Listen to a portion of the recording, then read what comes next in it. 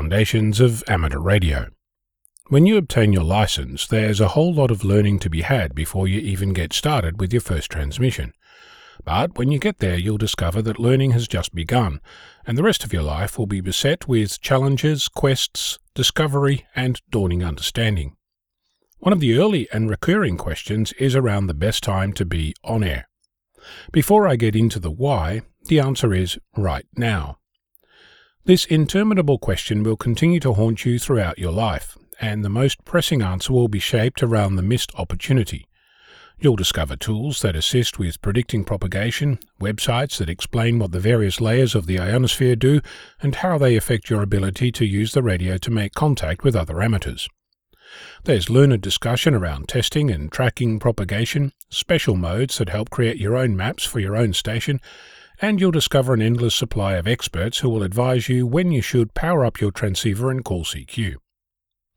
Whilst I've only been an amateur for a short time, in the decade to date I've learned one thing about propagation. Despite all the tools, the discussion, the maps and forecasts, there's no substitute for actually getting on air and making noise. Over the past while I've been watching the propagation from my own shack, using a 200 milliwatt beacon, and I've discovered that running 24 hours a day, every day, well, almost every day, my signal gets to places far beyond my wildest dreams. I've also discovered trends. That is, the average distance of the signal reports is increasing over time. This isn't a linear thing, not even a recurring thing, much like the ebb and flow of the tides varying from day to day a little bit at a time, inexorably making your shoes wet when you least expect it. While to some extent we've tamed the prediction of the tides with complex and interrelated cycles discovered by using Fourier transforms, we're nowhere near achieving this level of sophistication for the ionosphere and its associated propagation. Just like predicting a specific wave is still beyond the capabilities of a tide table, predicting the ability of a radio wave to make it from your antenna to that of another amateur is beyond any tool we have today. Another way to look at predicting the complexity associated with the ionosphere is comparing it to weather forecasting.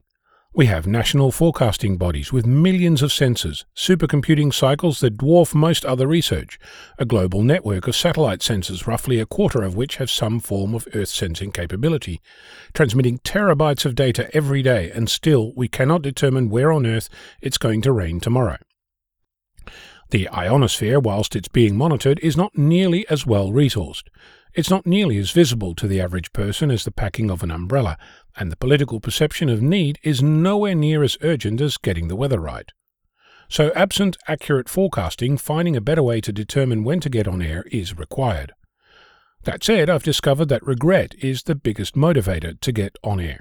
The day after a contest, when a friend made a contact with an amazing station, or the lunch break where I didn't power the radio on to discover a random opening to a clamouring horde of calls looking to make contact. So my best advice to you is to get on air whenever you can. You might not make a contact every time, but you'll discover what the bands look like right now, and you'll have the chance of hitting the jackpot with a rare contact. And truth be told, I think your chances of making a contact are higher than winning the lottery. When you do take that step, you'll start discovering the ebb and flow of the bands, discover the characteristic sound that each band makes, and what a band sounds like when it's open and when it's not. You'll hear stations far and wide, discover that while there are trends in propagation, there are no rules. From one moment to the next, you'll discover the thrill of hearing something unexpected. One thing to consider, if you get on air for the sole purpose to make contacts, you're likely going to be disappointed. It's like fishing. Most people don't get up at some crazy hour, sit on a damp jetty freezing parts of their anatomy off for the sole purpose of catching fish. So, get on air and make some noise. Today. I'm Onno, Victor Kilo 6, Foxtrot Lima, Alpha Bravo.